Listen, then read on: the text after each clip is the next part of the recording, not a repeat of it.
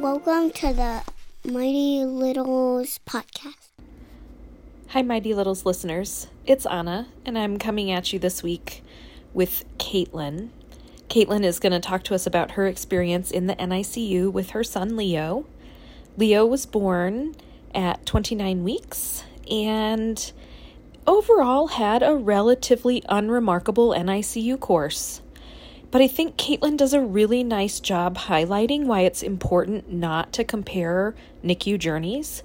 Just because Leo's medical course in the NICU was not super turbulent and rocky doesn't make the NICU stay any less difficult. And Caitlin really talks about how she made it through the NICU and what those emotions were like for her. I think I paired this podcast with next week's podcast, which is going to be featuring Ebony and her daughter Rain, because both Caitlin and Ebony have two really, really important things that they talk about in their podcast. The first is that they ask the question, when should I be questioning the medical team and advocating for myself? When is it okay to do that? Is there ever a time that it's not okay to do that? And they talk about the shoulda, coulda, wouldas, the question of, well, what if I had done something differently? Would the outcome be any different? And I think those are really important conversations for us to have. And then the second point that they both drive home, these were two totally separate interviews with two totally separate moms and two incredibly different experiences who live on opposite sides of the country. And they had the same 2 points. The first being, how do I know when it's okay to advocate for myself and question the medical community? Great question.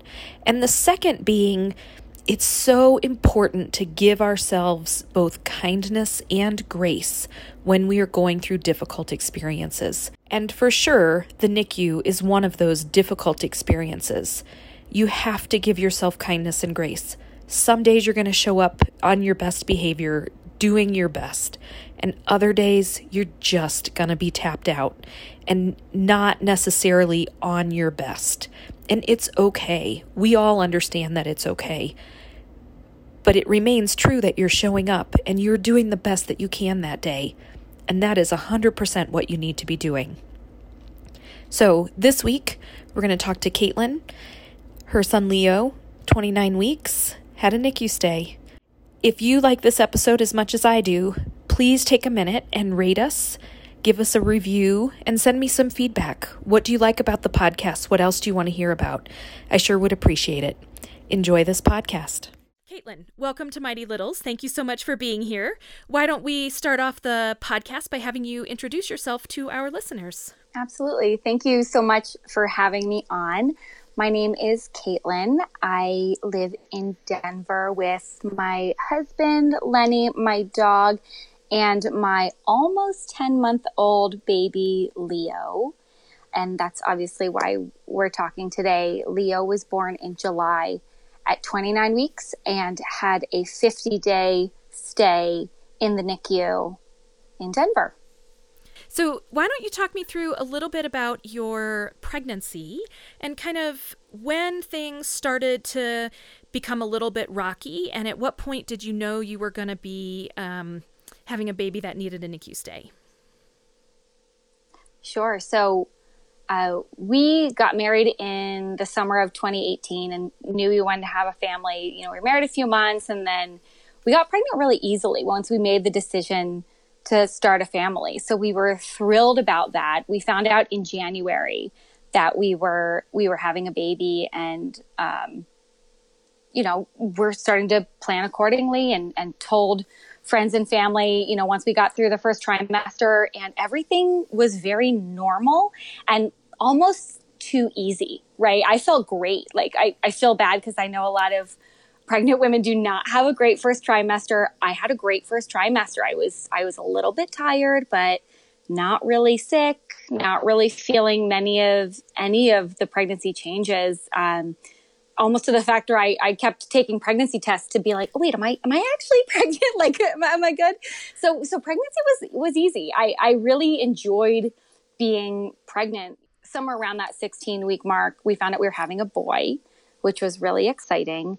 We were planning this baby moon in Italy. We were like coming up with a birth plan. Like, obviously I was like, yes, we're going to do it naturally, try and get a midwife, all these things that like first time moms are super jazzed about and should be, right? Yeah, absolutely. And all that. So I travel a lot for work and I travel a lot for fun. And at about 19, 20 weeks, I had made some plans to go to New Orleans. I was going to a bachelorette party of a dear friend, made the trip out, had a great time. And on the flight back, I get off the plane and I had a really significant bleed. And so at 20 weeks pregnant, obviously I'm pretty shaken up about this. And the poor bachelorette had to drive me to the emergency room where my husband met me. That was the first time, as we're driving there, that I'm thinking, oh, wow, this might be it. This might be the end of my pregnancy. This is not normal, which was very, very terrifying, and also a little bit of a reality check for a very easy pregnancy and for me who's really enjoying this whole experience. And so we get to the hospital, and the first thing, obviously is the doctor is making sure that they find a heartbeat on my baby. And they do. They find his heartbeat, which immediately made me completely relieved and gave me kind of the sense that like, okay, what next? We're going to be all right. And so ran a bunch of tests, and really the outcome was we don't really know what happened. We see that there's a significant bleed event. We don't see anything wrong physically with your placenta, with your uterus, with you, with the baby. Everything seems pretty normal. There's a whole host of issues this could be. Most of them are no problem. Some of them we're just going to have to watch out for. You're not actively bleeding. You should be okay. So they sent me home and advised me for 2 weeks bed rest. And if I started bleeding again, obviously that I would come in immediately. So I went home, canceled all my trips for work, and just kind of took what I thought was going to be 2 weeks. And instead, the next day I end up having another significant bleed, end up back in the hospital, back in labor and delivery. And so at that point, the baby was fine, same situation. They said, we really don't know. And so it was at that point that I was told that now I'm going to be really in high risk for my pregnancy, not just for my own health issues that I had in the past that could or could not affect pregnancy, but now I am at risk for PROM, which is premature rupture of membranes. There you go. This is why we need a doctor on this. Okay, we could have some issues here, but when they said that to me, I was thinking maybe 35, 36, 37 weeks, if at all. They were really not concerned, and they sent me home. And I just kind of continued on with my pregnancy, and everything seemed like it was going to be okay. Everything seemed like it was going to be fine. And we started, planning. We went to our birth class, and we did all of that kind of stuff that normal pregnant couples do. Right. And we kind of really didn't think anything of it. We took it as, okay, best case scenario, that all things are normal. We're just going to go ahead with our normal plan. And then I started to feel regular kind of heartburn. And it was like an iron in the middle of my chest. And it felt like I never had heartburn, but I always had issues with pain in my belly. And I thought, okay, I'm now, more pregnant than I was before, right? This is probably 27, 28 weeks. And I'm feeling like intense, what I would say was heartburn. And I talked to my 2 sisters-in-law who were both pregnant. Actually, fun fact, one was due in July and one was due the day before my son was due. Okay. So I had my buds, my 2 sisters-in-law. We were going through it together. And that's the best way to do pregnancy for both. So I have 3 kids, 2 pregnancies. My sister-in-law was pregnant with her first and delivered 3 months before I delivered. And then with my twins and her second, my due date was after her due date, but I delivered my twins 2 weeks before her second baby. So we look like when we go out, we have twins and triplets because we were both pregnant at the same time for both of those pregnancies. Which was that's funny. That's awesome. Yeah, it was absolutely fantastic. It was, I don't know, I loved being pregnant at the same time as she was pregnant. It was really, really fun. Yeah, it is so fun. We did our shower together. Like I did my shower, but those were our second babies and we did it together and it all turned out. My son was supposed to be the youngest and he ended up the oldest. The oldest, yeah. But, but yeah, so anyway, I kept on having these like heartburn episodes. I go in, it's the end of June and I go in for a regular appointment.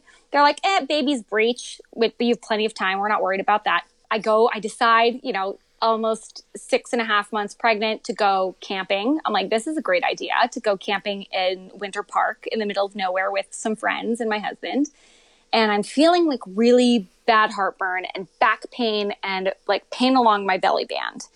And so we make it one night and then I tell my husband, we just got to go home. I don't feel right. I don't feel good. Let's just go home and rest and we'll call the doctor on Monday. Over the course of the weekend, the pain just gets excruciating. So I end up back in the hospital.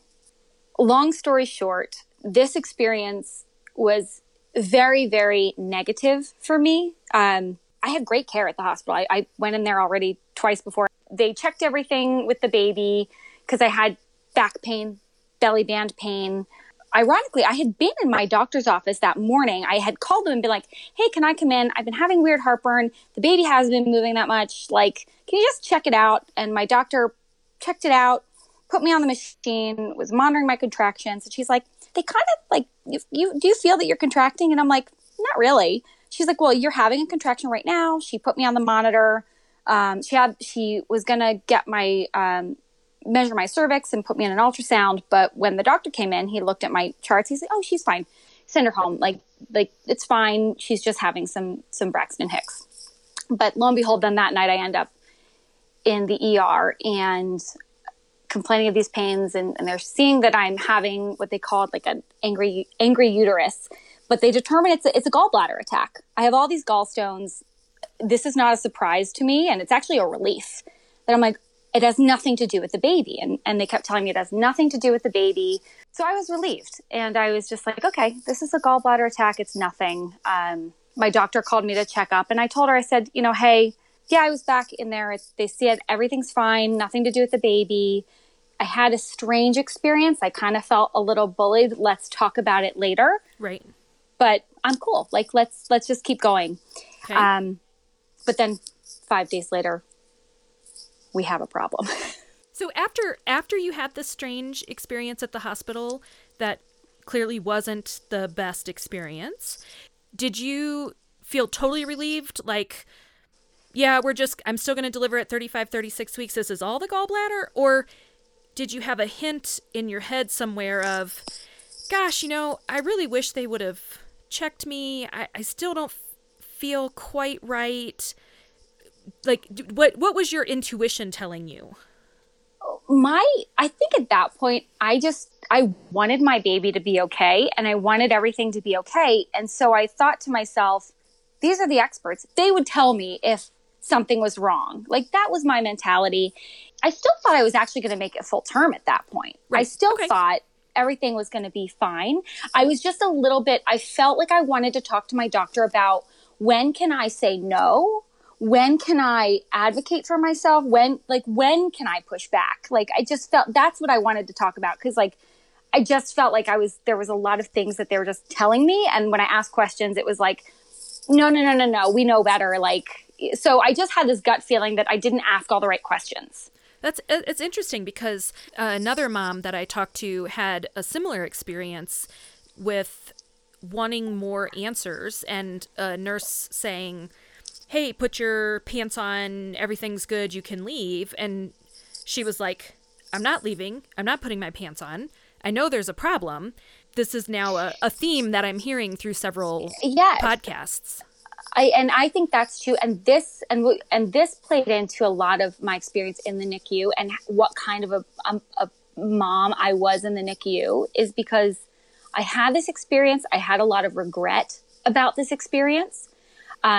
Because one thing that didn't happen was they didn't check my cervix. And I didn't think I had to advocate for myself at that point. But my tune certainly changed once a week later, once I realized what the implications were. And it didn't matter if, to me, and we could talk about it once we get to actually having this baby and like how hard it is to have regret and guilt in the NICU. But I really didn't realize how much guilt I was going to have about this, because I didn't know it was going to happen. Right. I didn't know. But even so,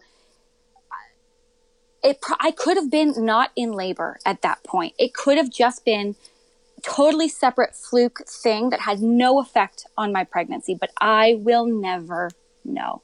Right. I will never know. And if you had checked your cervix then, and it was closed and thick, then you would know that these were two separate events. And those, I call them the shoulda, coulda, wouldas. Those shoulda, coulda, wouldas are really, really hard to go back and think about. What if, they're just really hard. Yeah.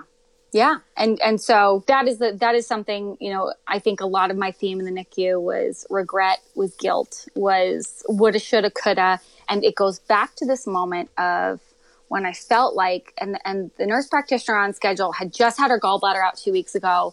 She told me over and over again, this has nothing to do with your pregnancy. Because I asked her that multiple times. And I said, as long as it has nothing to do with my pregnancy, we can do whatever we need to. I'll be fine. We'll get through it. Let's schedule surgery whenever, who cares? Yeah. So fast forward 5 days, it was a Saturday, and it's very vivid, this moment. So I'm laying on my left side, got my pregnancy pillow. I'm on my left side. And I had it's about 8:30 in the morning, and I had just turned from my left side to my right side, which, at 6.5 months pregnant is an ordeal. And as soon as I settle onto my right side, I felt a gush.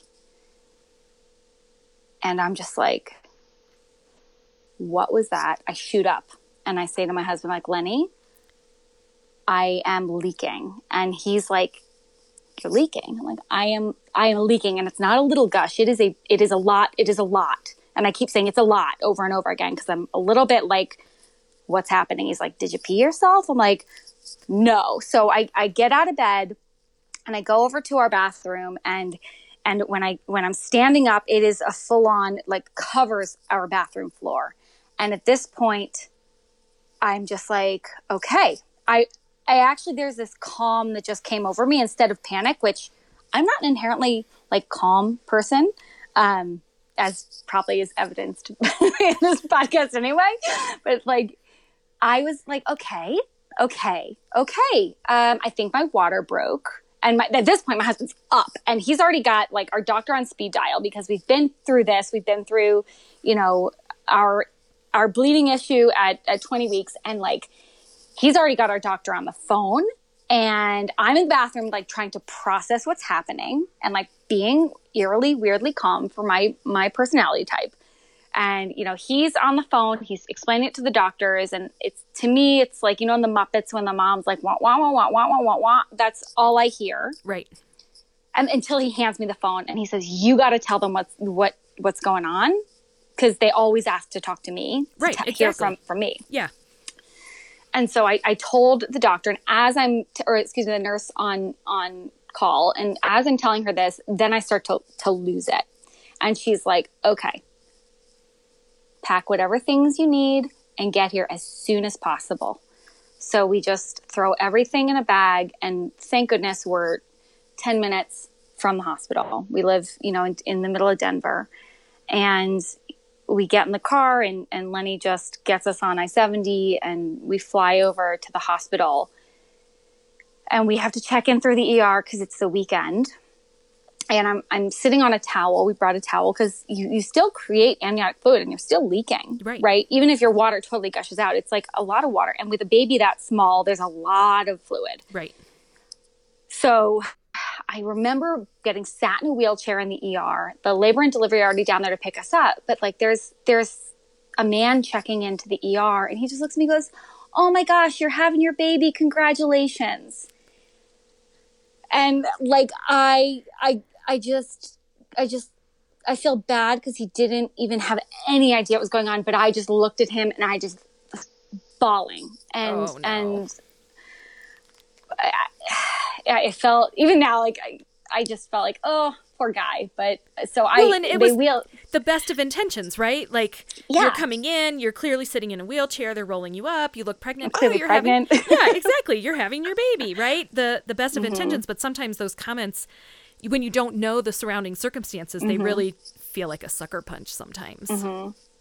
That was my first taste of what this next 2 months was going to look like. And I just kind of, at that point, I was just like crying. You know, I kind of was like a blank because I had no idea what was next. Right. So we go up to labor and delivery. And again, just like that first time I went in, when I was just sitting there being like, it felt like slow motion that they were checking the baby's heartbeat, like slow motion. And they had a little bit of trouble finding it just because there was no fluid in there, and like, where was the baby? And when they found his heartbeat, I was like, again, that wave of relief that like, okay, he's sticking with us. There he is. Like, I'm 29 weeks, 2 days, lost my water, but his heartbeat's fine. And like, in fact, they put me on all these machines, they monitor him. They're like, yeah, he's like straight up chilling in there. He looks fine. He looks great. He doesn't look stressed.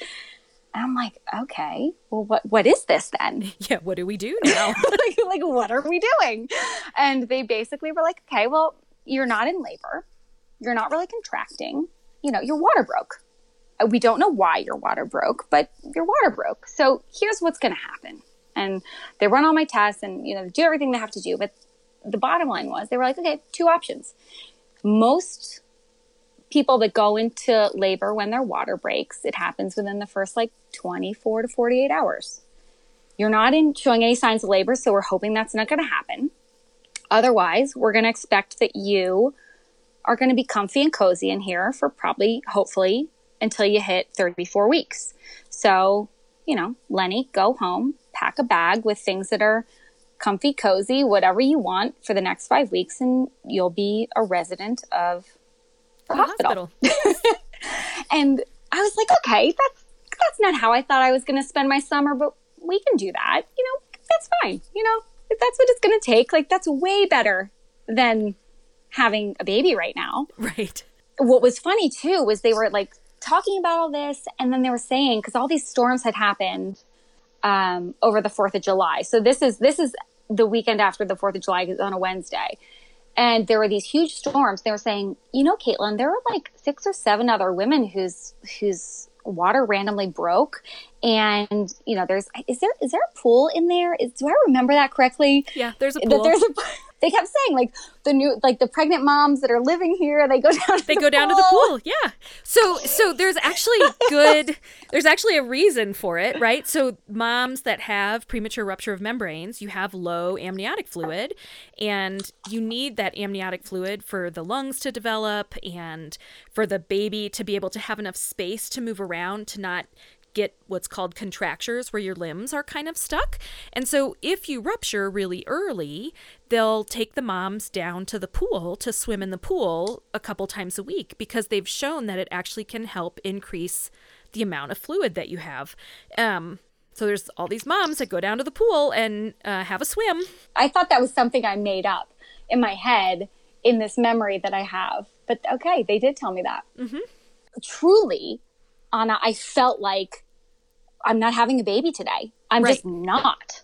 I'm not. And in this time, they're coming in and they're like giving me the steroid shot. They're like, just in case, here's the steroid shot in the hindquarters. And just in case, we're going to have the NICU doctor come in and tell you what to expect at this gestation. And so I remember the NICU doctor, he came in at the time, the neonatologist, and he was like super calm. And so for me, I was like, oh, he's calm. I'm calm. This is good. And he was just telling us about what to expect at this gestation. And I remember he opened up the conversation and he said, you know, guys, when we're at 29 weeks, at this point, we're not looking at if he's going to make it. We're looking at what happens if he comes today. And I think that was the first red flag that went up. And I was like, okay, this is interesting. Like, this is a little bit not, this to me was very, a little bit more reality than I wanted.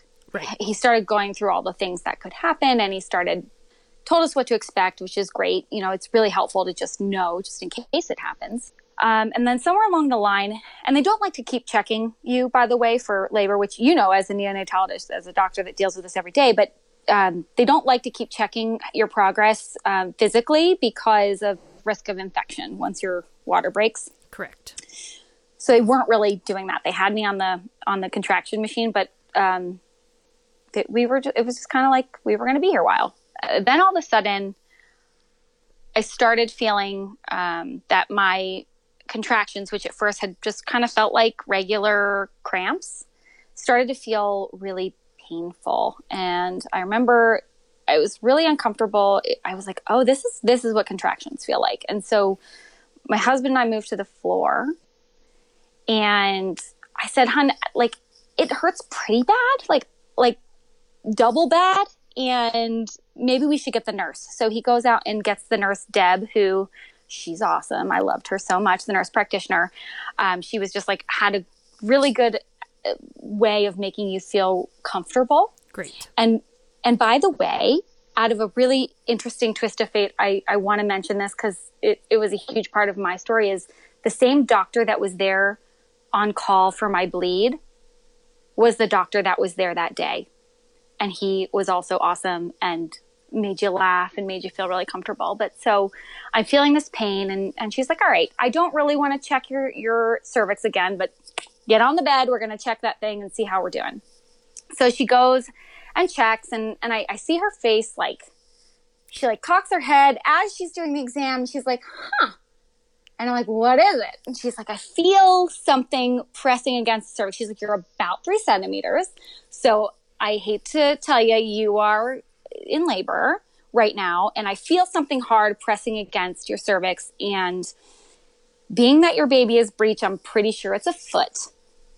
And so I'm like, huh, okay. And because my baby was breech, I knew no matter what, this is a C-section baby, right? No matter what, there is no way to get this breech baby out at this point vaginally. We just knew that. They told us that. No fluid for him to flip.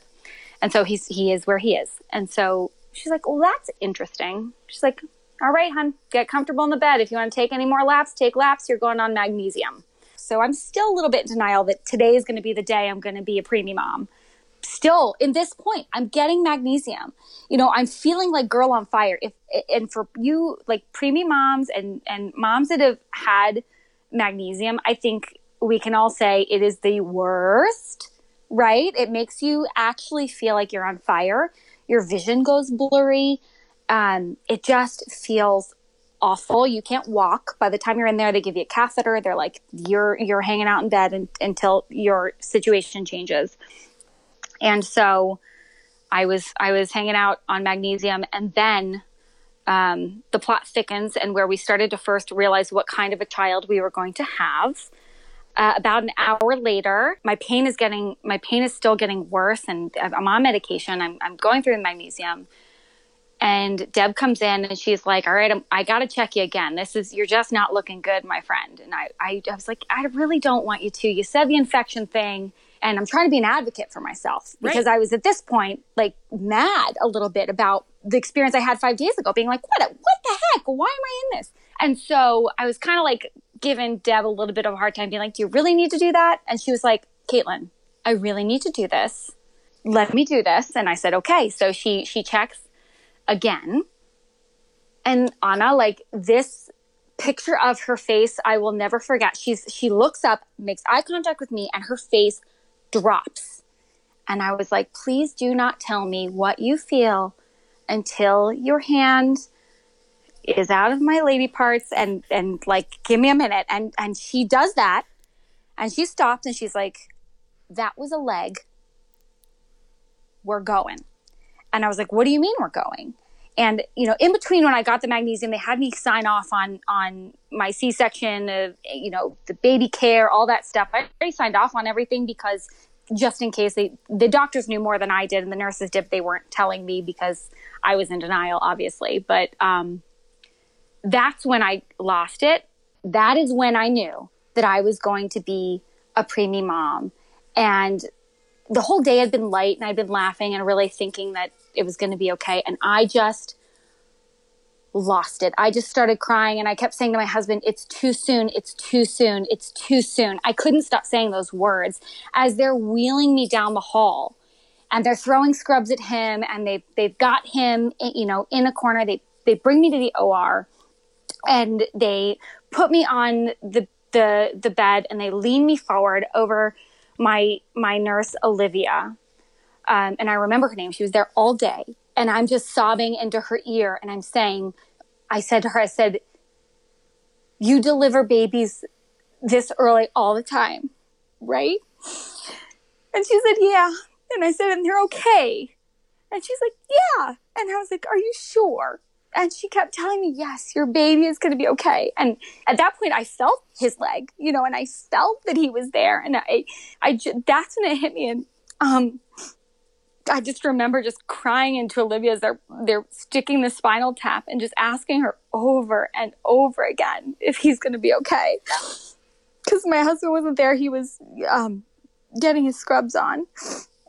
And it just was like a moment in time that froze.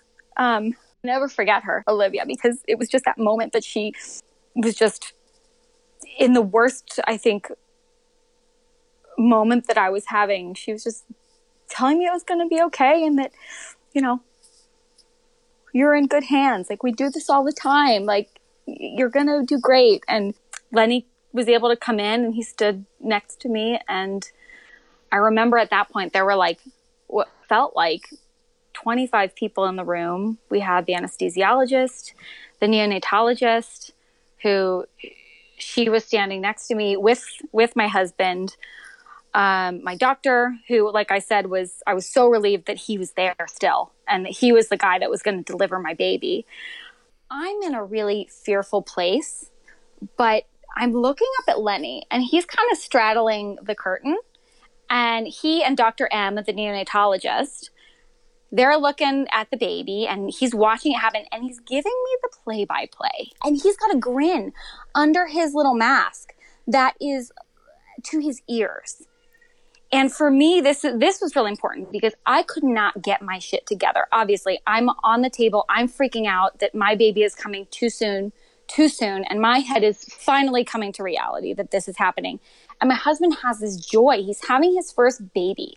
Like, his little boy is about to be here. And he's like, oh my goodness, I see his little butt. Oh my goodness, I see his this and I see his that. And he's telling me everything that's happening. And he's like joking with Dr. M, the neonatologist. He's talking to my doctor, my OBGYN, and he is just narrating everything. And the baby comes out, and wouldn't you know it, there's this little cry. One tiny little whimper. And I just remember being like, oh my God, he's okay. He's crying. And we didn't think he was going to have that lung capacity because we only got one of the steroid shots, and they kind of prepared us that he wouldn't cry, but he did. And, you know, Lenny was so joyful in that moment. And I was like, oh God, thank God one of us is joyful for our child. Like, thank goodness he is giving our baby the moment he deserves. Because I sure couldn't. Yeah, were you able to pick up on his joy, or you still were just trying to hold it together enough to not shake the table with your sobs? Mostly the latter. But I think once I heard the cry, I felt better. Every moment after that got better, but I still wasn't in a state of joy. I was in still a state of worry. I was still in a state of, how is this happening to my baby? Is he okay? Like that, you know, that couldn't leave my brain. And then the neonatologist, Dr. M, she, who I came to know because she was our doctor all through the NICU, and she is so funny. And the first word she said was to me, she goes, oh, he's big, he's fine. And I was like, it just then is when I started laughing. And I was like, okay, if the NICU doctor thinks he's fine, okay. So they whisk him away, and I hear still Lenny, like, yelling things from the table, and then Dr. M's yelling things back, and Dr. B is sewing me up and yelling things back, and so everybody's like because he came out really good. Like he was crying. He got good APGAR scores, but then they actually wrap him up, and I'm able to hold him. They intubate him, but they allow me to hold him for a couple seconds. Like Lenny brings him over, and our neonatologist, he takes a picture, and I got that moment, right? I got that moment with my baby. I got to hold him, and a lot of moms that go through what I go through, they don't get to hold their babies. So I felt that was really, really special. It almost provides a little bit of normalcy to what is otherwise a very scary, non-normal situation, right? Because in a term C-section, where babies are born big and healthy, they come out, they wrap them up, and they hand them to mom to hold. And when we can do that with our preterm babies, I think it really provides moms with an incredible amount of comfort. Because it brings us just this sliver of normalcy to what is otherwise a very scary moment. I couldn't agree with you more, because no first-time mom, no second-time mom, no third-time mom who hasn't gone through it would ever envision this, right? It didn't even like come onto my radar, right? And the fact they gave me that baby, I was like, okay, I get this. Okay, he's okay. And I looked in his little face, and he was so cute. Like, I was like really ready for him to like not be cute, but maybe it's my mom's eyes. I was like, he's perfect. And, even though he had his little intubation, I could only see a tiny little sliver of his eyes because he was all wrapped up in the hat. And I was like, all right, we're good. And I felt so much better. I had this wave of relief, and I'm like, we did it. And he's here. And then they take him, and Lenny goes with him to the NICU, and I get all sewn up, and they take me to the little recovery room, which was like a tiny little closet. And I was still doing good. Like I feel like at that point you're kind of riding on adrenaline and the relief that your baby is here. And not only, he was 3 pounds, 1 ounce at 29 weeks. He was a big boy for nice his baby. gestation. Yeah. That was great to hear, because we had no idea what we were in for. And then, I remember being in the little recovery room. I'm like chomping on ice chips, calling my family who were all worried about me. My mom was literally on a plane to Denver. And just like telling everybody, we're good. I'm hanging out here in this room by myself, or this curtained area by myself, eating ice chips, waiting for the magnesium to wear off and the anesthesia to wear off. And I actually felt really fine. So he was born at 7:31. So all in all, between Leo sticking his entire leg out of my cervix and him joining us in the world, I like to say that my baby actually stepped out of the womb. Because he did. Oh, yeah, children are who they are. I'm finding out they are who they are. This I have been saying for years. Babies have the personality that they're born with, and you just have to be observant enough to recognize it. And you have a kid that's going to leap 2 feet forward into the world without thinking of the consequences. That is the personality of your child. Anna, he started crawling today, and I am just like, oh God. And he does whatever he wants. And I'm just like, oh geez, this is him. This is who he was. And it will serve him well when he's older, but it will make parenting a challenge for the next little bit. I have one of those children. Oh my God. I'm going to be calling you for more than just preemie advice, because we always joke. My husband was like a wild child. So okay. I was like, oh geez, if I don't have to have like, I knew the risks with marrying him, but like you go through like, so even through the birth experience is you go through so many, like I was in a little bit of denial. I was eerily calm about it. Then when I started realizing how real it was, I was completely freaked out, and you worry. You have no idea what this is going to mean for your child. And it doesn't even cross your radar to think about this before it happens to you. So, and by the way, I think that's a good thing, because if I knew that I was going into labor at 29 weeks and 2 days, and I had time to prepare and think about it, that would have been terrible. I think that not knowing was good. And even in the context now, I'm in a mom's group in Denver of like dear friends that are having babies, and 3 of them delivered during this pandemic. Right. And they had weeks and weeks and weeks to think about all the stuff that could go wrong or the risks. And that anxiety, I feel for them.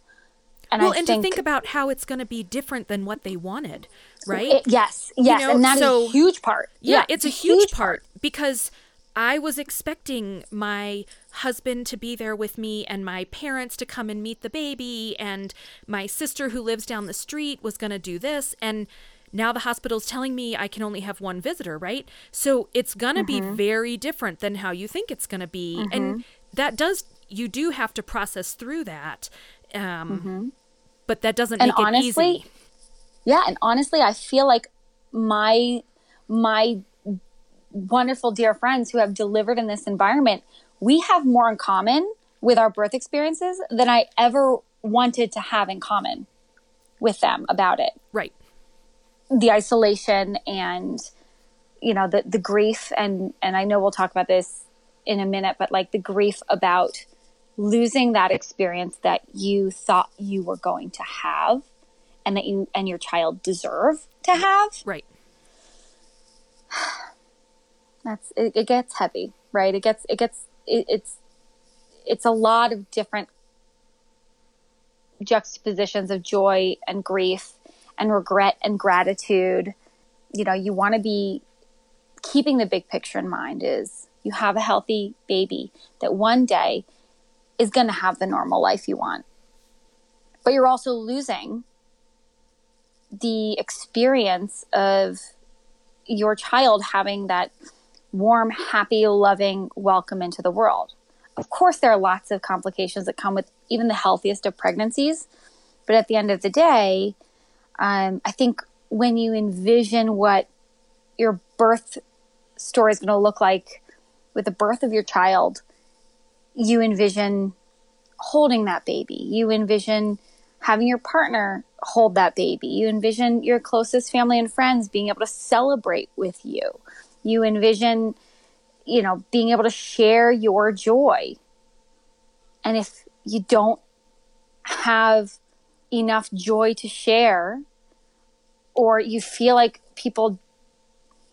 they can't even access you, right? And a lot of times, or you don't, it's very strange, right? There's no one word to put on it except for it's hard because it's grief. It's grief. And it is. And it's really, if I could kind of jump up and down on a soapbox, it's really good for NICU moms to grieve what they wanted, what they thought they were going to have, so that they can get to a place of appreciating what they do have now.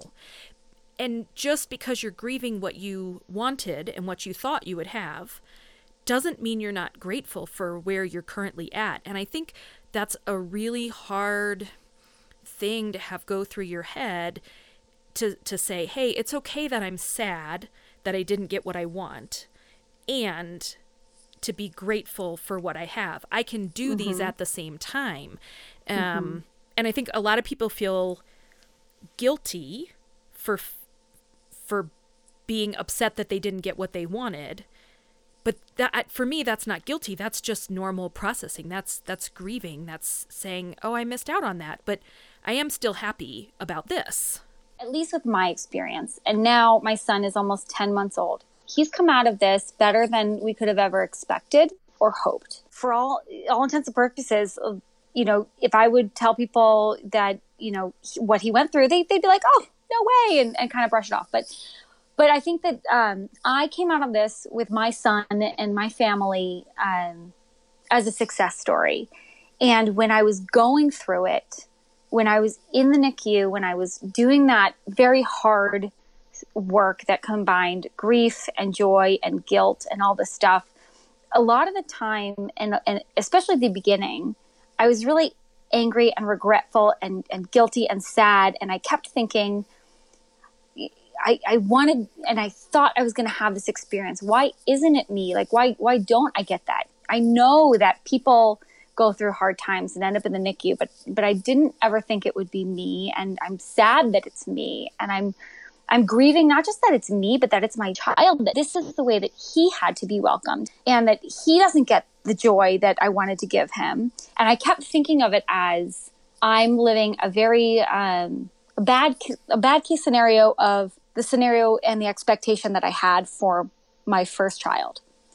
And then as time has gone on, I've tried, and I'm not one that subscribes to like, you have to look on the bright side or that you have to be grateful for what you have. I think there's a time and a place for that. And I think that's really important. But I think that's a little bit minimizing to the overall experience in general, whether it's a NICU parent or loss or anything. But what's helped me now as I look back is instead of thinking I've got the short end of the deal for what I wanted to have and what could have happened and my body failed and things went wrong, instead I'm trying to look at it as, you know, maybe I'm living the best case scenario of a totally different outcome that would have been devastating. And what that would be is losing our baby at 20 weeks and not coming home with him. He didn't just make it to viability. We had an abruption at 20 weeks that they found out when they took my placenta out. They confirmed it, that I had an abruption at 20 weeks. And he hung on 9 more weeks. There was no interruption to his oxygen, no interruption to his nutrition. And we went through this really hard NICU experience. But at the end of the day, I took my baby home. If I had lost my baby, the NICU would have been my dream scenario. Right. And so and I'm not saying that NICU moms have to think of it that way, because I don't think that's fair or right. But I think that helped me once I got out of it to kind of readjust my thought process of what I expected. And I still struggle with it every day. You know, I still struggle with that stuff. But I think the expectation part of it is really hard. Right. And I think a lot of people, like I've said, struggle through that. And as you hear stories of NICU moms and how they kind of cope with and wrap their head around that grief of being in the NICU, people find different ways of getting through that process. And for some people, it's their family. For some people, it's their faith. For some people, it's meditation. And for some people, it's thinking about what the other scenarios could have been. You know, all of those are good ways to think about your experience, and everybody deserves a chance to do that, and everybody's going to come about what their conclusions are differently. But I think it's very helpful to hear other people talk about their experience and how they came to grips with it, because it gives you a little bit of frame of reference, and you can say, oh, I'm a really religious person and I really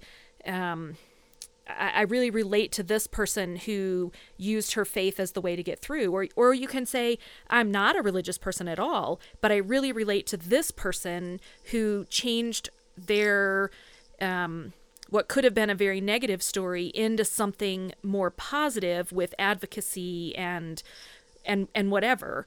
But knowing different ways that people coped with it can help other moms then go forward and cope with their situation.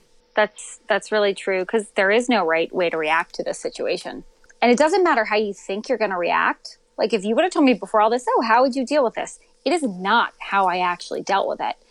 Right? And I think because you don't know how you're going to, like, you can think this is how I would react to that, but you don't actually know how you're going to react to something until you're in it. And yeah. It doesn't matter how strong of a person or how strong your opinions are that, oh, no, I know I would react to it this way. I don't know that you can be so sure of how you're going to react to something until you're actually knee deep in it. I didn't feel any of the maybe the perspective that I feel now while I was going through it. I mean, I felt when I was in the NICU, I felt so much regret, so much guilt, and so much grief. You know, through the whole thing, I felt really, really guilty that my body had failed my child. I felt guilty that I did something somehow throughout my pregnancy that caused this. I felt really guilty that just 5 days before I was in the hospital delivering my baby, I was overnight staying in the labor and delivery unit. And I didn't scream at the top of my lungs, I could be in labor. Check me now. Like, and I feel, even when I think about it too much now, I get really upset, and that guilt still gets me, and that it just is really, really hard. No matter if logic tells you that there isn't anything you could have done. I don't know what the right answer is, but reframing my mind that instead of saying my body failed, maybe my body was doing exactly what it needed to do to help my baby get out when he needed to get out. And I can replay it in my head, and it comes out a different way because I just told you my story.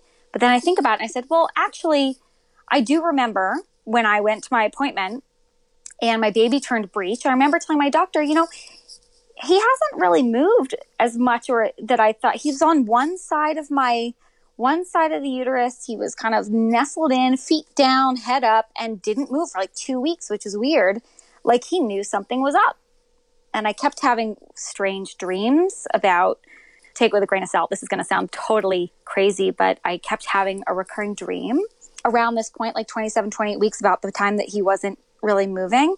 And he was kind of set in his ways in breech. And I had this dream that I kept telling my husband was a breastfeeding dream. I was like, I think I'm having anxiety about breastfeeding, because I kept dreaming that he was super tiny and that I would hold him to my chest and he'd look up at me, and he didn't know how to breastfeed. And I was like, oh, come on, buddy, you can do it. And he just felt I had this overwhelming feeling like he just couldn't do it. And I was a little anxious about it in my dream, and I would wake up and I'd be like, Lenny, I had the breastfeeding dream again. Like I must be so anxious about nursing.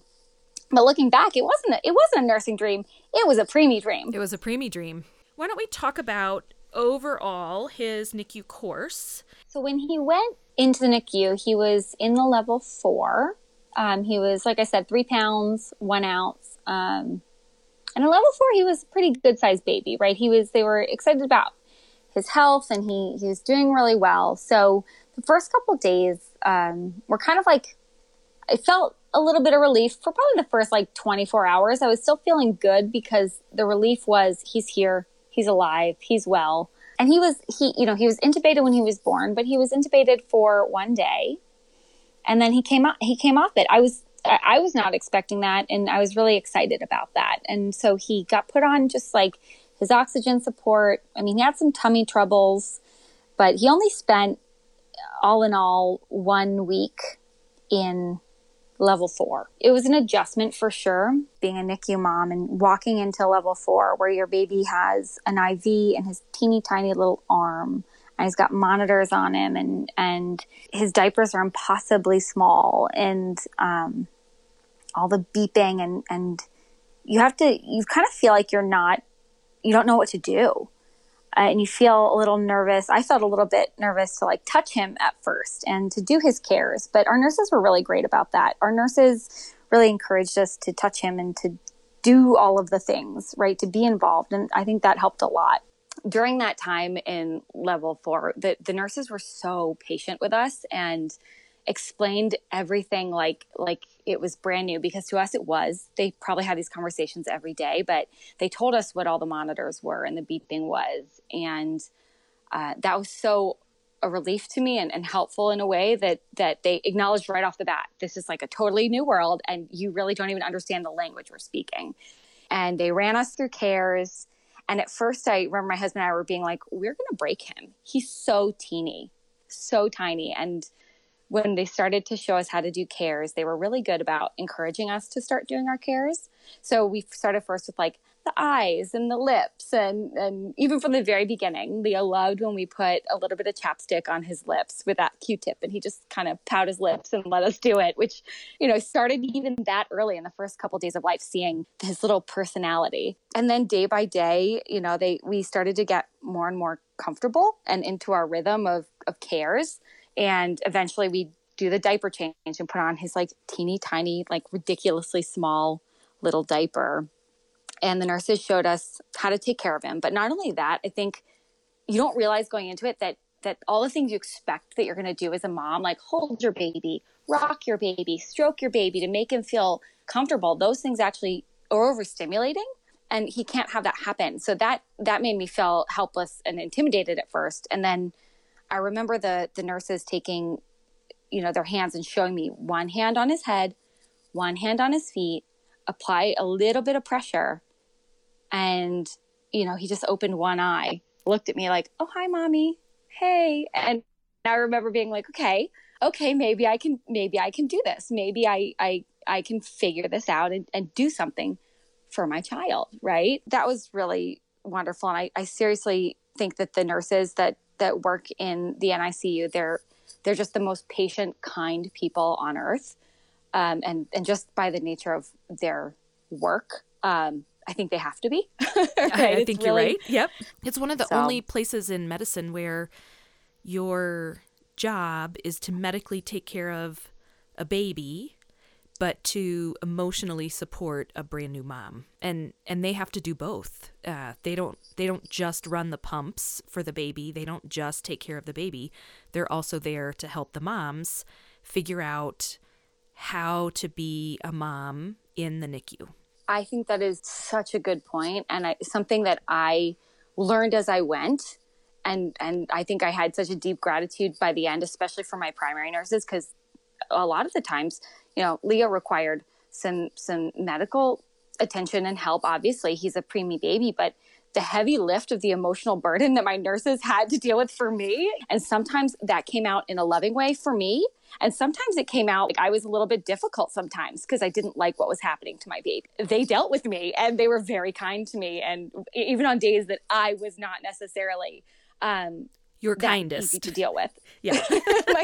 my kindest. It does not always bring out the kindest. So that first week was hard. And I remember when I finally was discharged from my hospital stay. And as I was leaving the hospital, I actually had to go through the mom and baby labor and delivery discharge process, which means that I sit in the break room with all the other moms leaving with their babies that day. They've got their, big, healthy, plump, ready to go home babies in their arms. And I was in that room with them. I'm listening to the discharge, and I'm trying to keep it together. And I felt very jealous and very sad. And I felt kind of bad that they had to have this kind of dark cloud in their process. And by the time I got released from that and went to the NICU and then spent my first night at home, that was very difficult. And I think that I wasn't prepared for how empty I would feel when I got home, not pregnant and not with my baby. And I think that night was the hardest night that I had. And I didn't sleep. And, my mom was with me then, and so was my husband. And they kept telling me, you're going to be okay. You're going to make it. We're all going to get through it. He will come home eventually, but this is just what we're going to have to deal with. And so the next day back in the level 4 NICU, I remember my neonatologist coming in, and she knew I had spent my first night at home. She saw my puppy red eyes, that I was kind of like having a really hard time, and she's just smiling. And I'm like, "What are you smiling about?" And she just looks at me, she goes, "Are you ready to hold your baby?" And I literally jumped out of my chair and I was like, "Yes, Dr. M, give me that baby." So she went, and it was our first kangaroo. She put his teeny tiny little body on my chest. I just remember the instant feeling of like a balm, and all that tightness and that stuff just like went away. And he kind of looked up at me, and I think he felt it too, because you see his breath and his heart kind of leveling out on the monitors. And I think both of us were just like, this is what we both needed. And we were like, okay, this is it. So that was the first time holding my little guy. And then he got transferred over to level 2, which was great. And we had good days and bad days, like I think everyone does. As a parent, it's really difficult to watch your teeny tiny little baby get pricked in the heel, or having to have an IV, or having to listen to the beeps all day. And the fact that you can't really like rock them or comfort them in any way that is natural to you as like a new parent. So that's a little challenging, but all in all, his progress was pretty good. He didn't really like fortifiers. He didn't really like formula. So his biggest problem was his tummy, and we worked with that all the time. At one point he was on continuous feeds for a while, and that was a challenge. But all in all, he was doing great, which I think to me, like the fact he's doing so great, but we still had so many ups and downs. I think you just wait for him to not be doing great. But we went through weeks of he just kind of chugged along. He was making really good progress. He was gaining weight. We finally got to like dress him, which was really fun. About a month in, he came out of his isolette. He got moved to a big boy crib, and the nurses we picked our primary nurses, and they made us feel really comfortable and really happy. And we were a team, we were a team. And then about a month into his stay, it was the end of July, and he started to like get a little bit more spitty than he usually was and a little bit more refluxy. And I could tell, he just was uncomfortable. And it was the weekend. So we were kind of telling the doctors, I don't think something's right. And they were like, he seems okay. Like, he seems okay. Like, we'll just keep watching him. And then Monday rolled around and our doctor came back to, her shift. She was just like, I really don't like how his belly looks. I really don't like how his eyes look. And at this point, he was, about 4 pounds. He was just about a month old.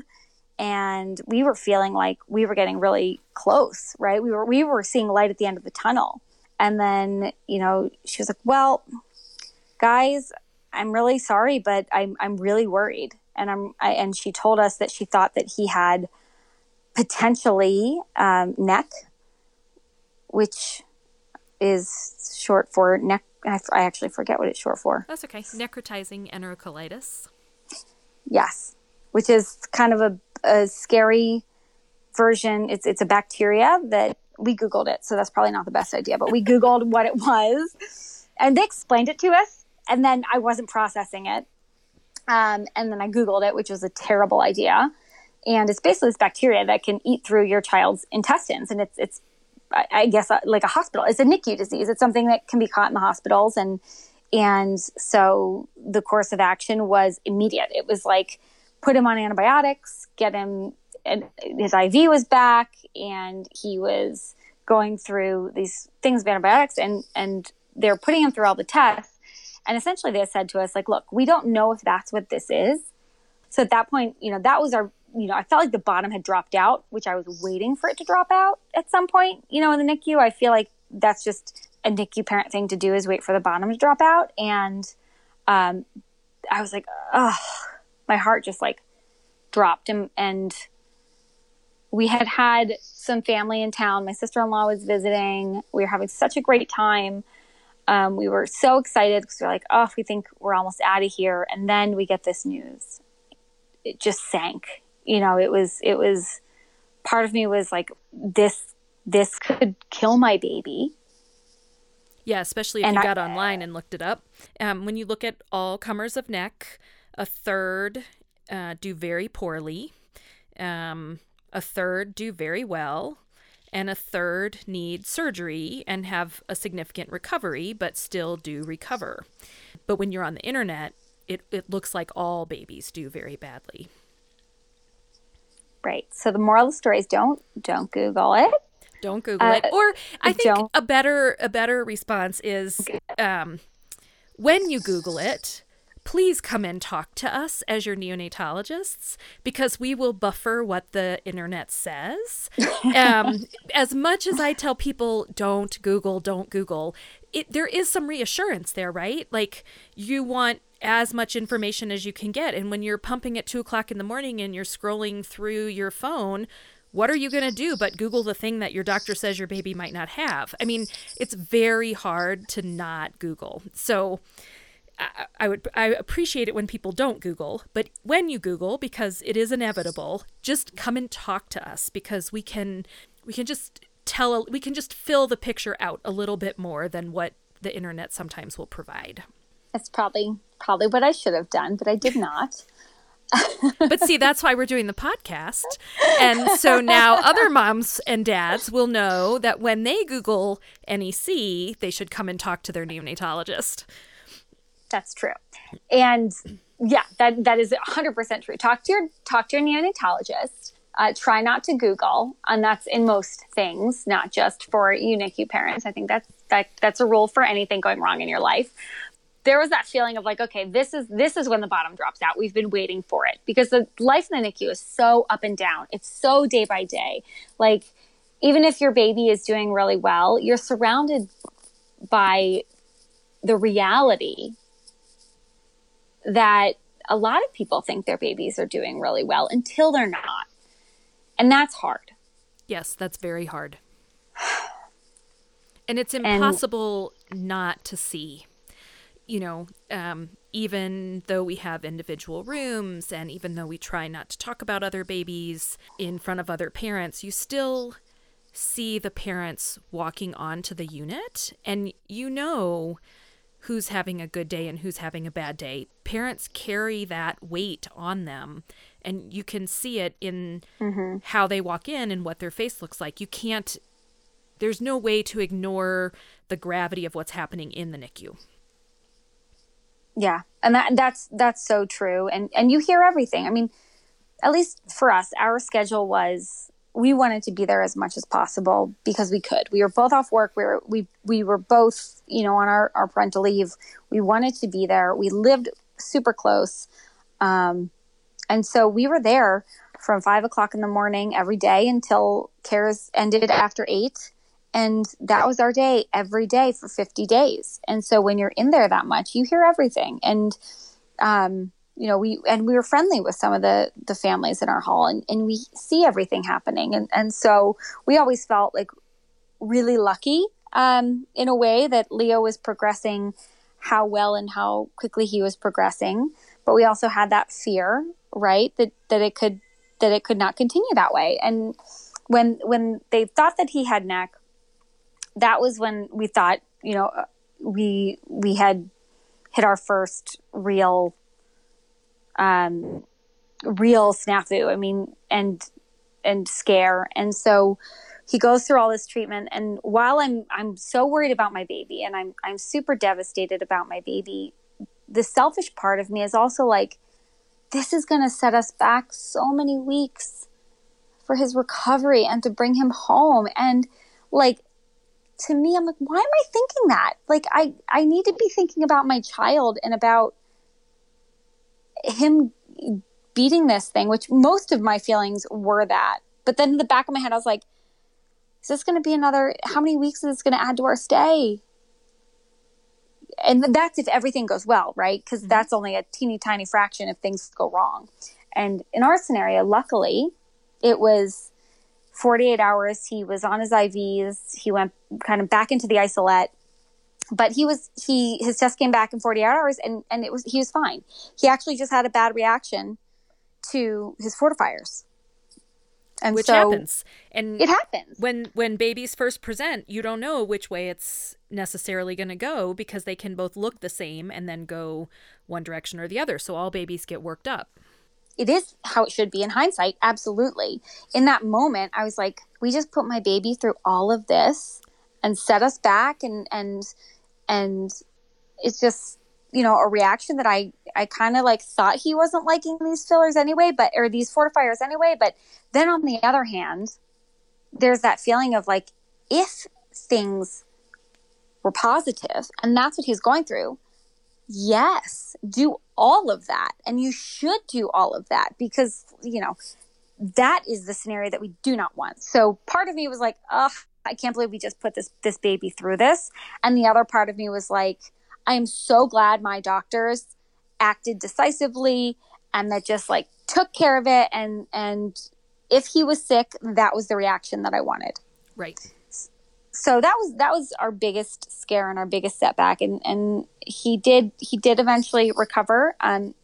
He, after like 2 or 3 days, he got, you know, back, the IV came out, and they started to do tube feeds again in his NG tube. And he still had tummy issues. I think he was on continuous feeds for a while after that, but he started progressing again. And getting back on track. But that was definitely the biggest setback and the biggest scare that we had while we were there. Which, not to downplay your experience in any way, shape, or form, in terms of setbacks in the NICU, is not such a bad setback. You know, 48 hours of antibiotics and... No, and it's actually... That's exactly what my husband and I say all the time. Like, we were so fortunate with what our setbacks were.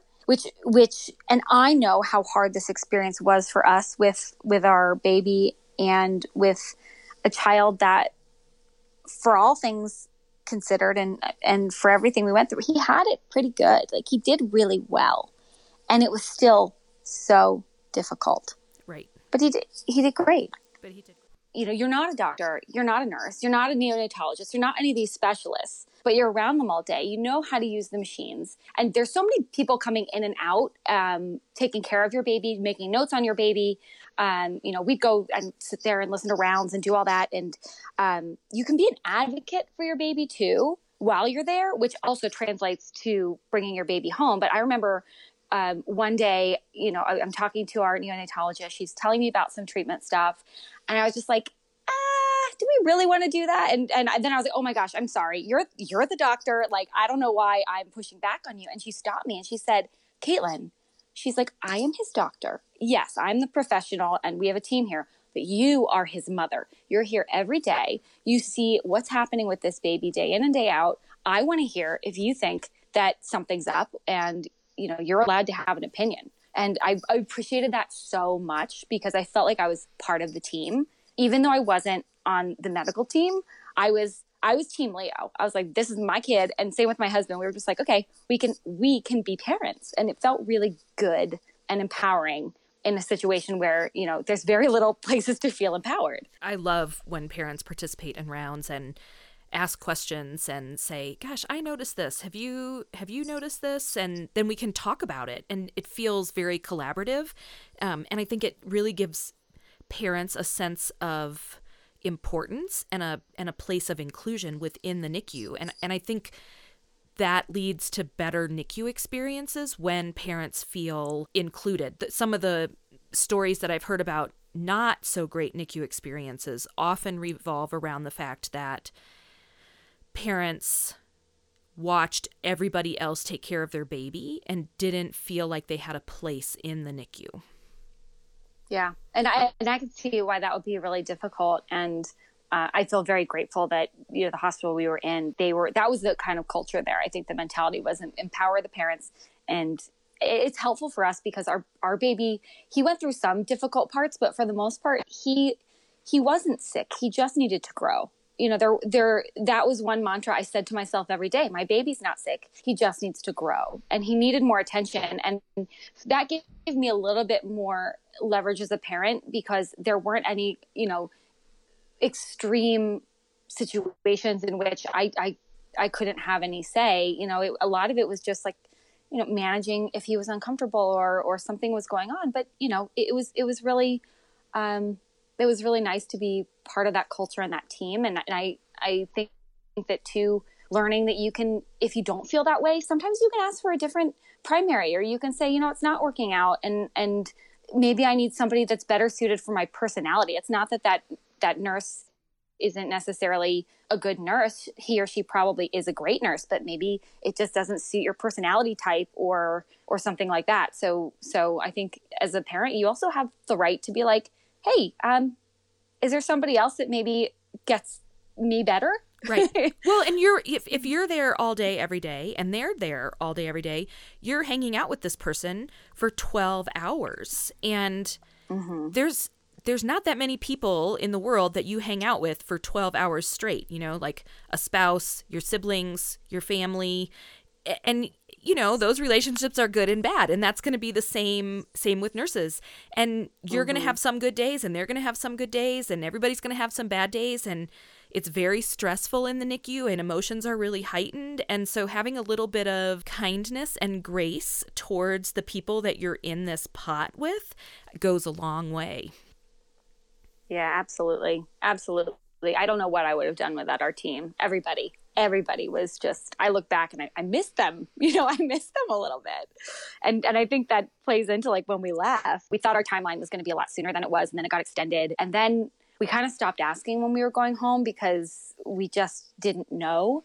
And, you know, we thought we were going to be in there. I remember it was day 45 and I had taken a picture of me and my baby and been like, I remember sending it out to some friends and being like, day 45, you know, we're doing great. and thinking I was going to be in there for so much longer. And then a couple days later, it was a Friday, one of the doctors, he came in and he said, so I think you should plan your overnight for this weekend, probably Saturday. And Lenny and I looked at each other and we were like, Saturday, that's tomorrow.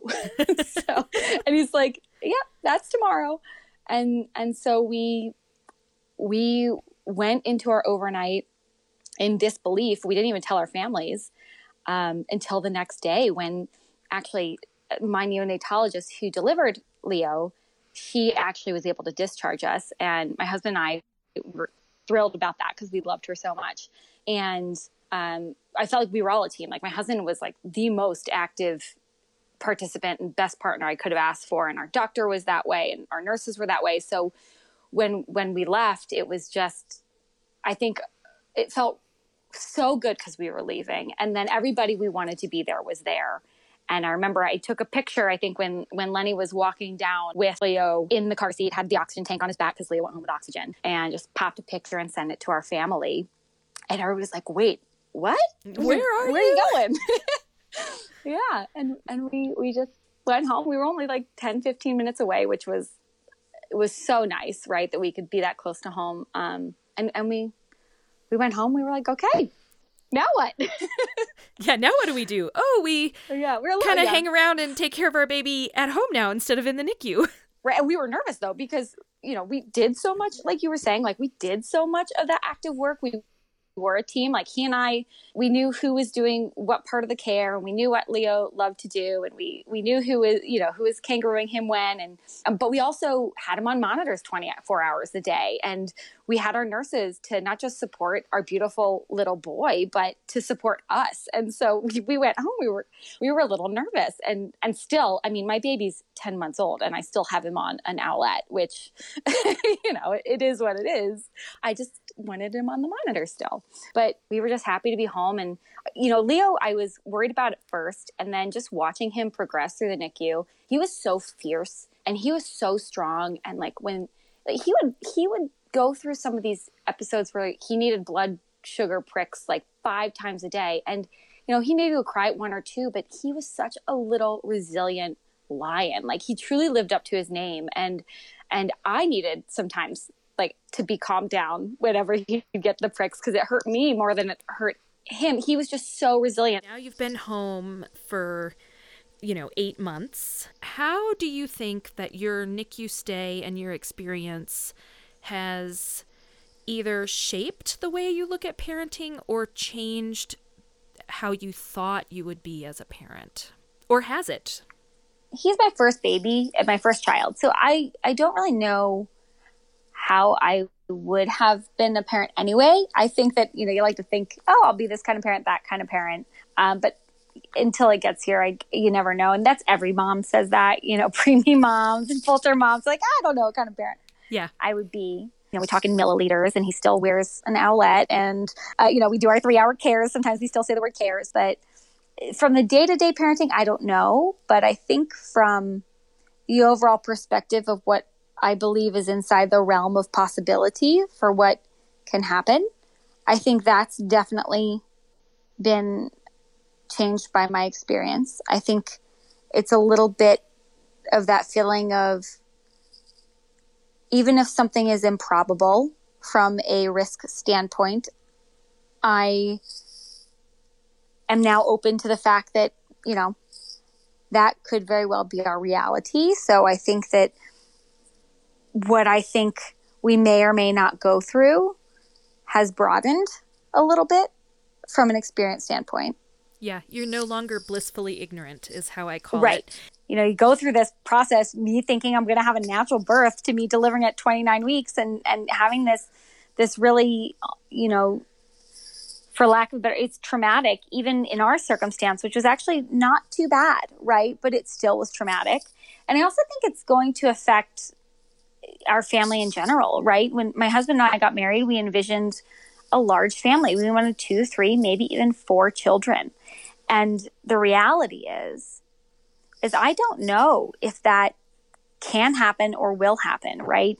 We're still trying to grapple with the fact that we really don't know how this happened. It's not like we know, okay, you had preeclampsia, or you had something that we know what it was, could diagnose and say, these are your chances for the next pregnancy. There is evidence that we had an abruption at 20 weeks. They found the scar tissue when they took my placenta out, and they say, okay, you had an abruption, but we don't know why. So that then leads me down the path of, okay, so is this going to happen again? Right. And can I do that? And my husband, can we do that? But more importantly, we had a really good experience, but we also saw what else could happen in that NICU. And we came out with this baby we got to take home. And a lot of moms don't get to take their babies home.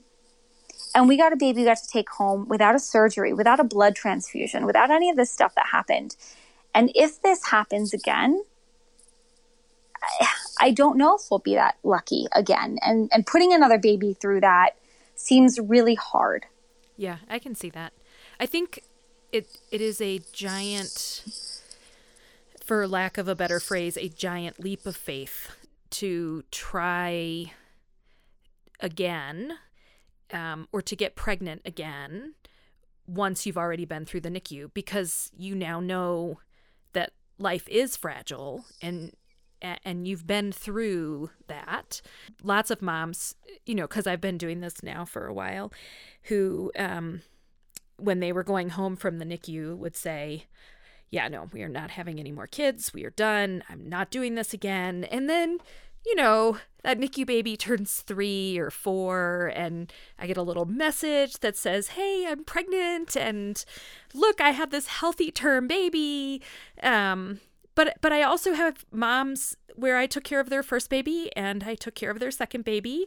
And so, it does go both ways. And I think you're still too close to it.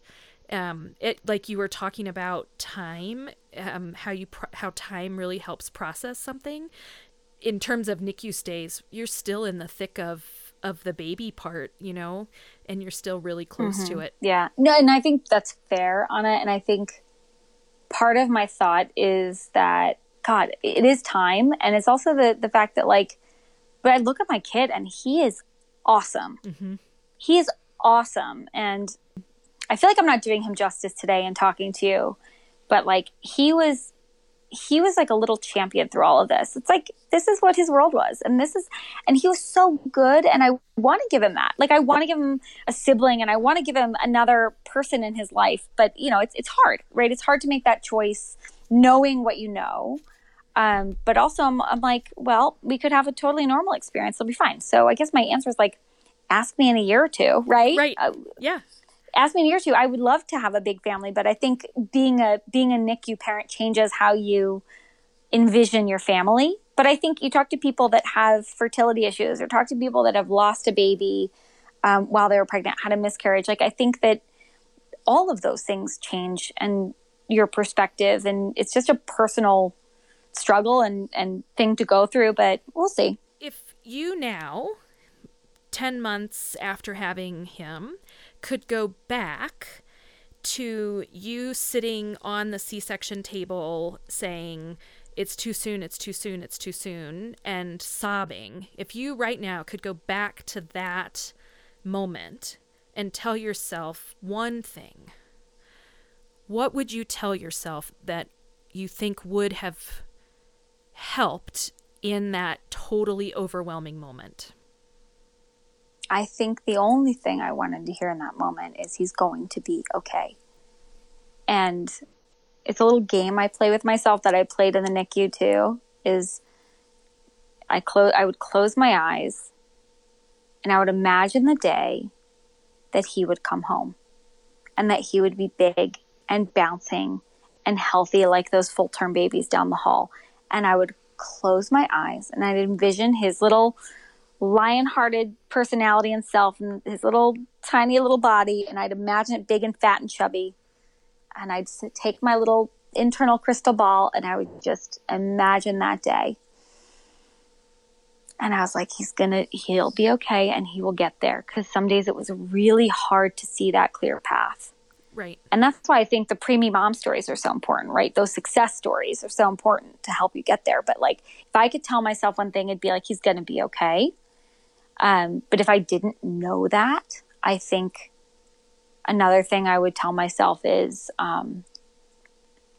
give yourself a little grace. This isn't anywhere anybody ever expects they're going to be. And it sucks. I mean, it sucks. There's no other way to say it. But you're in it. Right. And you can't go backwards. You can only move through it. And you can only keep going. And eventually, whatever happens in between will happen. You can be an advocate for your baby. You can move through all of these feelings that you're going to go through, the ups and the downs and the terrible part, but eventually you're going to be through it. It reminds me of that book, The Bear Hunt. You can't go over it, you can't go under it, you have to go through it. You just got to go through it. You just got to go through the weeds and the mud and the snow to get to the end of this path. You just got to go through it. And you're going to go through all of it, right? You're going to go through all of it, but try not to look back and feel, it's going to be really hard to do, but not feel that guilt, not feel that tracing of all of your steps of everything that you shoulda, coulda, woulda done or changed, and try and find and hold on to the little pockets of joy, because they're there. I mean, that little life you created is still yours. You're still a mom, even though you don't feel like you're a mom sometimes because everything about the NICU is unnatural, but you're still a mom. You still deserve to feel that joy, and your baby deserves to have that joy. And it's really sometimes hard to get there, but like, if you could just find those little pockets and like burn them in your brain, like that's what I wish I did more of, is finding those pockets of joy and like holding them. Because my baby, he was like super joyful. He was like a little spitfire. So why not try and find those little pockets of joy, because it is sometimes really hard to do. But some of those moments I'll look back, and those tiny little fleeting moments I love the most. I think that's incredible advice. Try to find one or two things every day that were joyful. And if you're having a hard time, scroll back through your phone and find 2 pictures from that day that show good moments. So particularly for moms who are in the NICU, who are taking pictures of their baby every day, find 2 pictures that day that bring you some joy. Like, sometimes the experience as a parent, because you understand the bigger picture, is overwhelming. But then I think about it, I'm like, this is the only world he knows. And sometimes that would make me sad because he'd never seen the sky, or he'd never had a hug, like a proper hug, not a kangaroo. I love kangarooing, but like not a proper, just like bouncy little baby hug. He couldn't have those yet.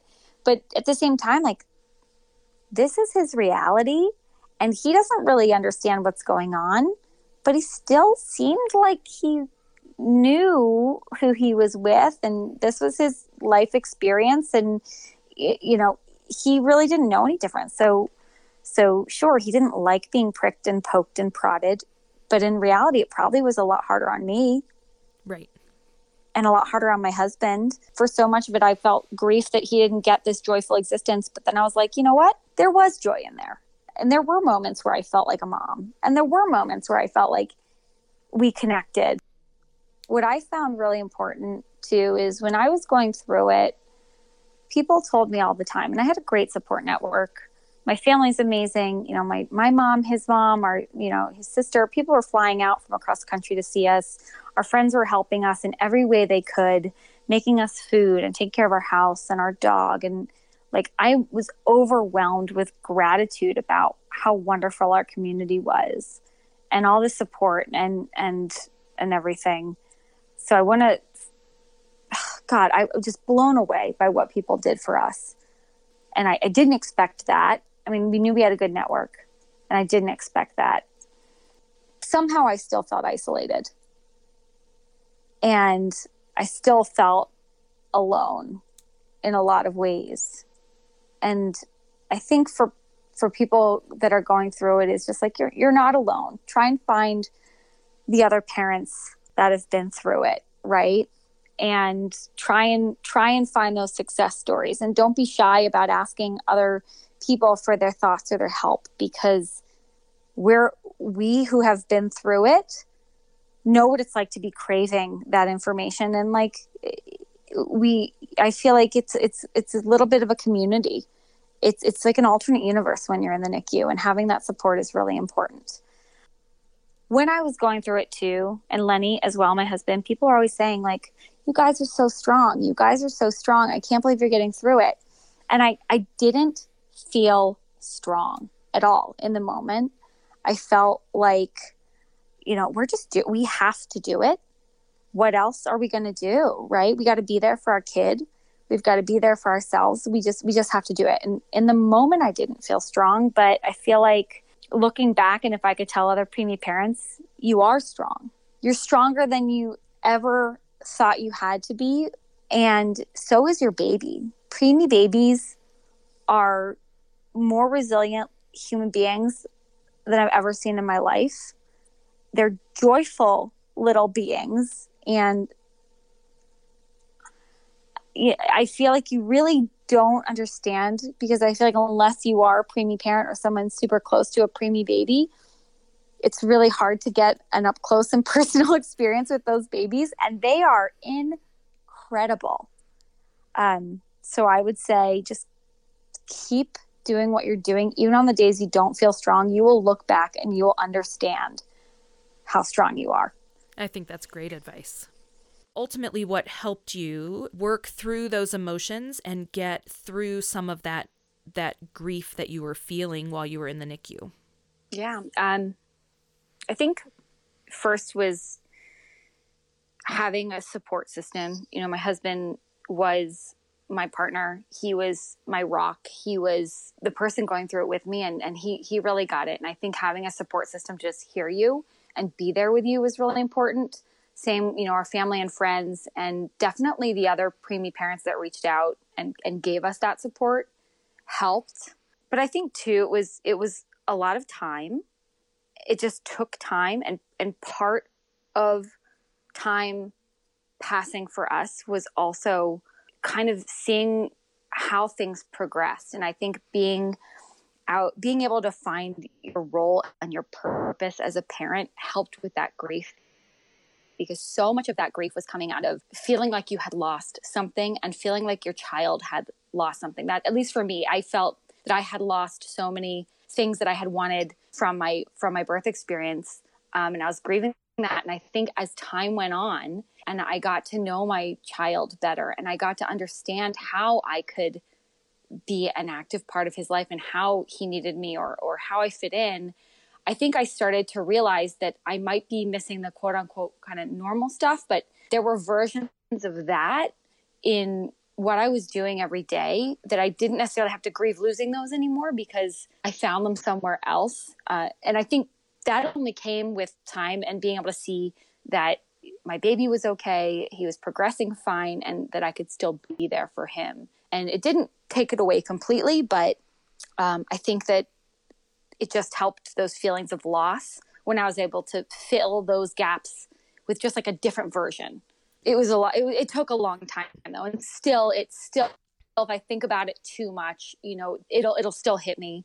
Sometimes I still am like, oh, I didn't ever get to like have an experience where I just got to hold my baby, take him home, but he's home now, and he's beautiful and he's thriving. And, as difficult as it was to go through, I'm kind of grateful for the grief in a way. I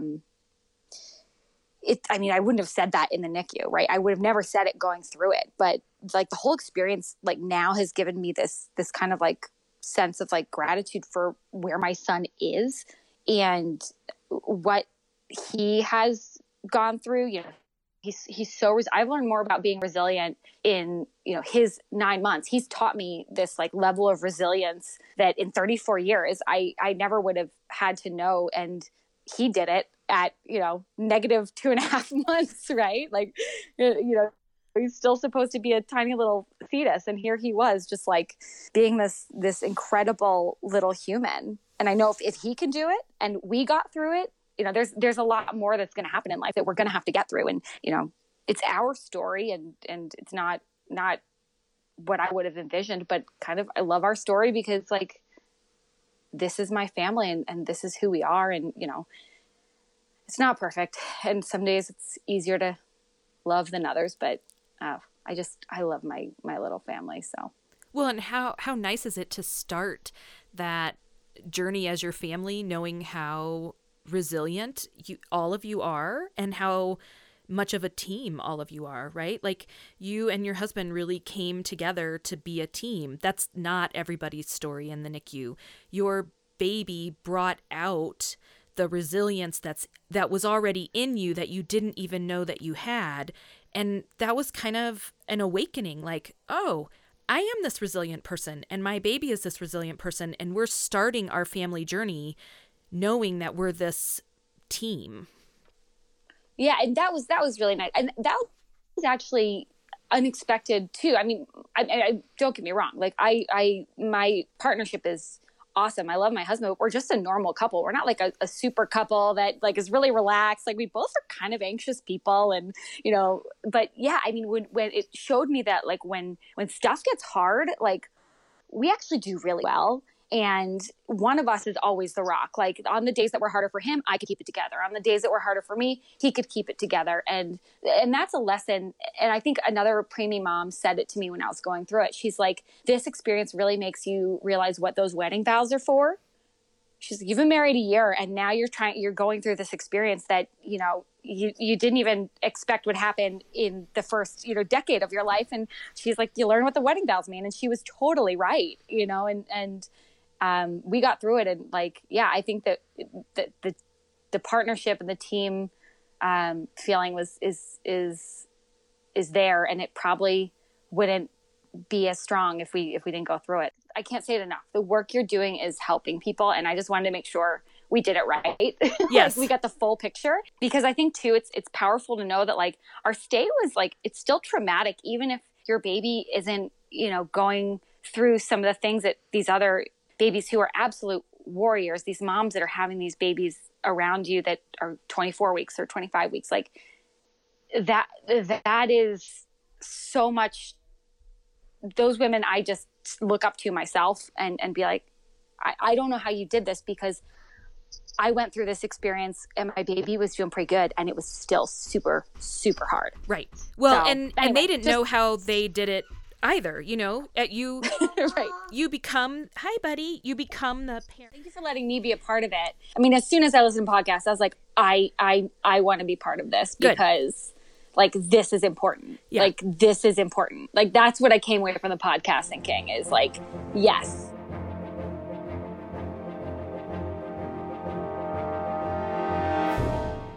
You keep saying it wrong. No, podcast.